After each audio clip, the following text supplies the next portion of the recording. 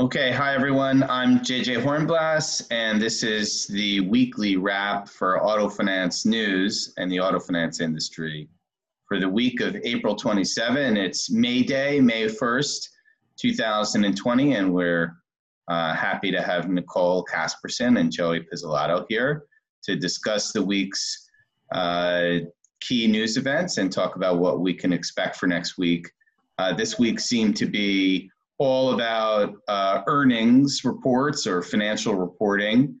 And the big theme to me seemed to be preserving cash, preserving liquidity, enhancing liquidity, starting with Hyundai Capital America.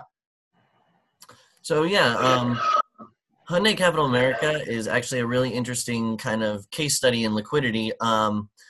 Because mostly their lack of diverse funding sources could limit their flexibility as the cost of debt funding rises.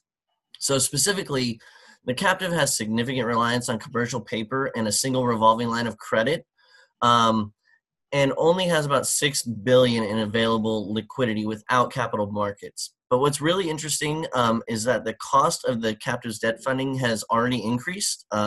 In its first $1 billion prime ABS deal, spreads increased 91 basis points to 130 basis points compared with its last ABS deal in October 19.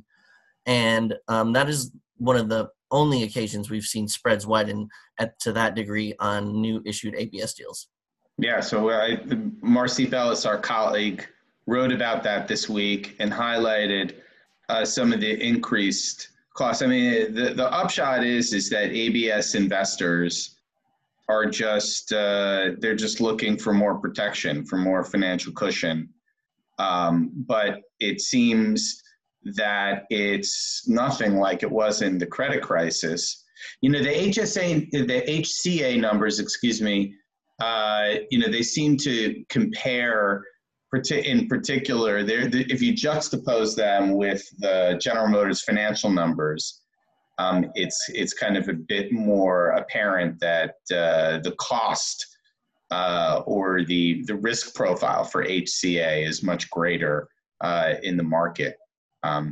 There was also Santander produced some financial results this week.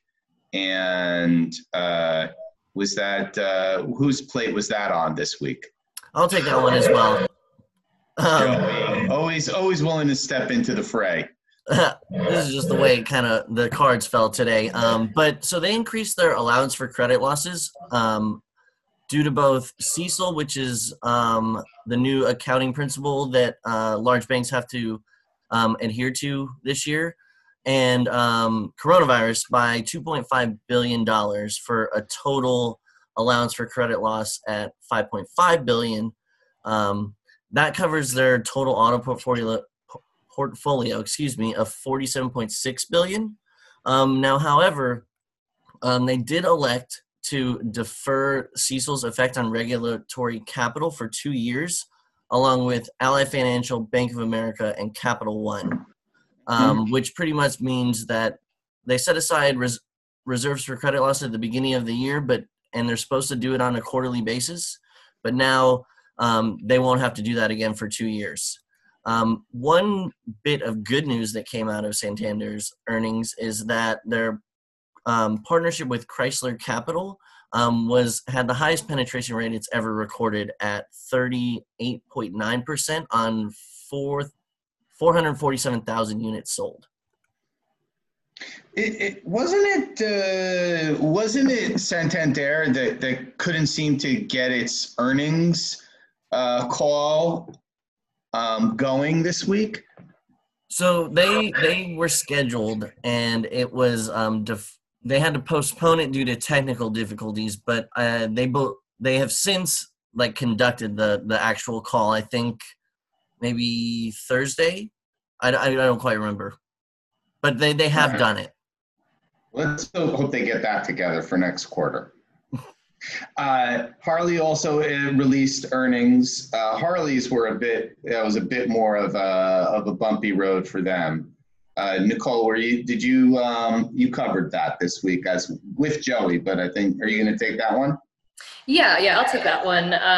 So essentially, COVID-19 has dramatically changed Harley-Davidson's business and strategic plan for the year. In fact, they completely scrapped their 2020 guidance, and they are in full cash preservation mode. So in addition to the operational changes that they've made, which included reducing planned capital spending, a hiring freeze, and salary cuts for executives, which will save the company about $250 million in cash for the year. The company was able to increase its cash holdings by $1.5 billion for a total of $2.5 billion to sustain themselves through the pandemic. So for them, it was definitely a bit of this dramatic, which was a quote from their interim CEO. It's a dramatic change of their entire business plan and operations for the year. So it's kind of just really, it's just different than what's been going on, and it is kind of our first taste of what's going on in the power sports market as well. Obviously, what goes on with Harley Davidson, similar to Ford, they kind of serve as that benchmark for the industry. So yeah, I mean, Harley was not in great shape before the crisis started. Right. They had a lot of trouble with their previous CEO. So there was kind of this hope that bringing in someone new, although they haven't named an official permanent replacement, there was kind of this hope that maybe bringing someone new to the table could kind of shift gears for the company and turn the table essentially into a bit more of a growth mode and success. Obviously, that seems on halt if they're saying there's a hiring freeze. I'm under the impression they're probably not going to be, naming or appointing that new CEO to kind of freshen up the business anytime soon. Look, I mean, these are disposable luxury items. The GDP number yesterday was minus 4.8%. I mean, we're in a full-on recession. A car, your car may break and you got to get to work when everybody starts going back to work. So that's kind of less of a disposable item. But for Harley, it would seem that this crisis is going to hit them particularly hard.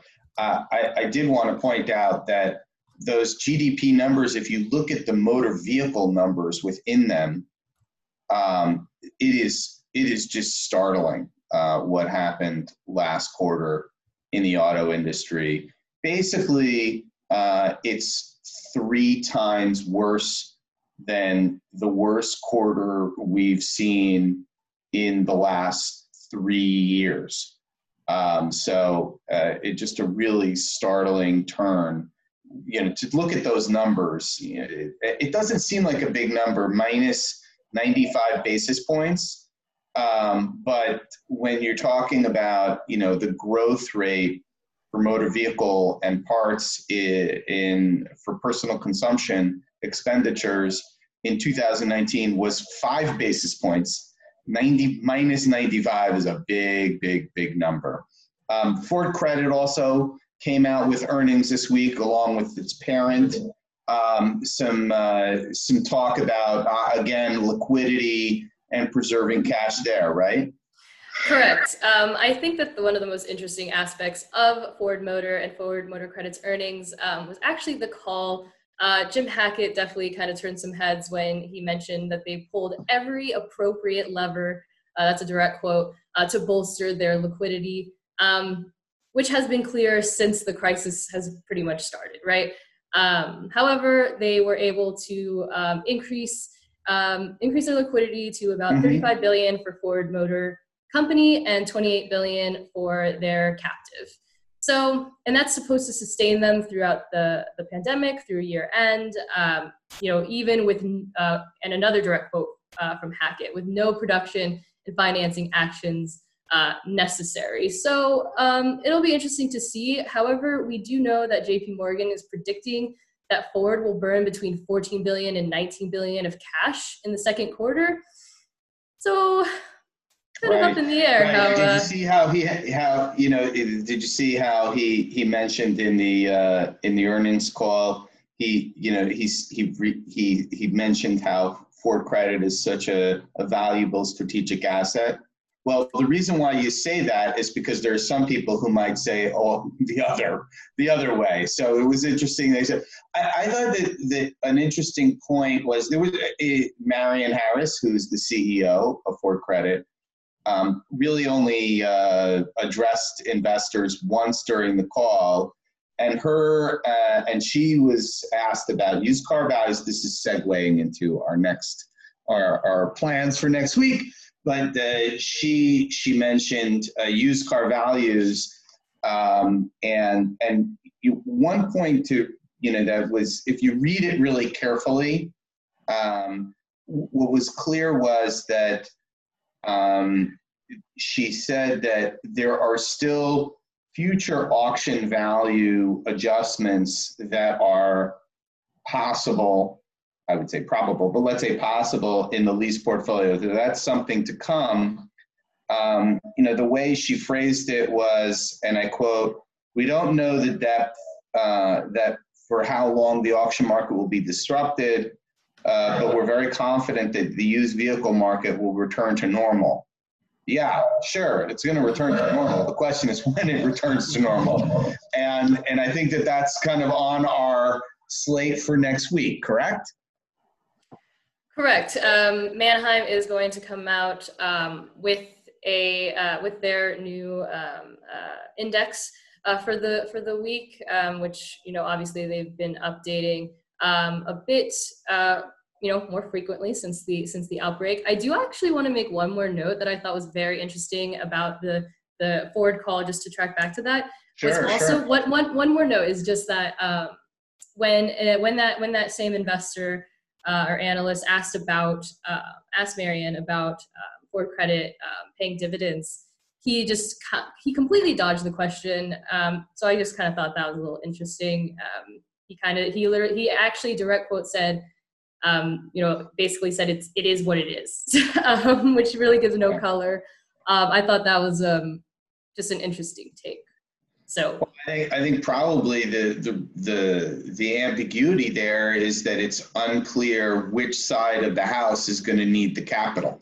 Right, exactly. It's an I don't know answer. Look, I mean, the fact of the matter is, for the auto finance sector broadly, there are a lot of unknowns right now. Car sales are, they're nowhere. But I mean, we were just talking before we started this Zoom call about how things are starting to open up in various places. And the question is to what degree and to what, at what pace and how that'll affect auto. I mean, that's a key one. Who else has earnings next week? General Motors is reporting their earnings next week. So that'll be, great to see any updated liquidity figures. I'm sure that's going to be one of the first things that they note, as well as they of course have been doing a very similar kind of thing to Ford, Right. full bolster liquidity mode, tapping any kind of credit line that they can or extending. So it may be a similar story, and GM and Ford serve as a major benchmark for the industry. So it'll be an interesting case to see next week for sure. So who's jumping on that? Joe, are you going to jump in on into the fray on that one? We've actually been kind of tackling these stories together. We find that, two heads go a lot farther, a lot quicker than just one. Oh, all right. You're not skirting your responsibilities, Joey, are you? Well, if I was, Nicole wouldn't tell you. All right. Thank you all so much. Thanks for joining us. Have a great weekend, everyone. We'll see you next time.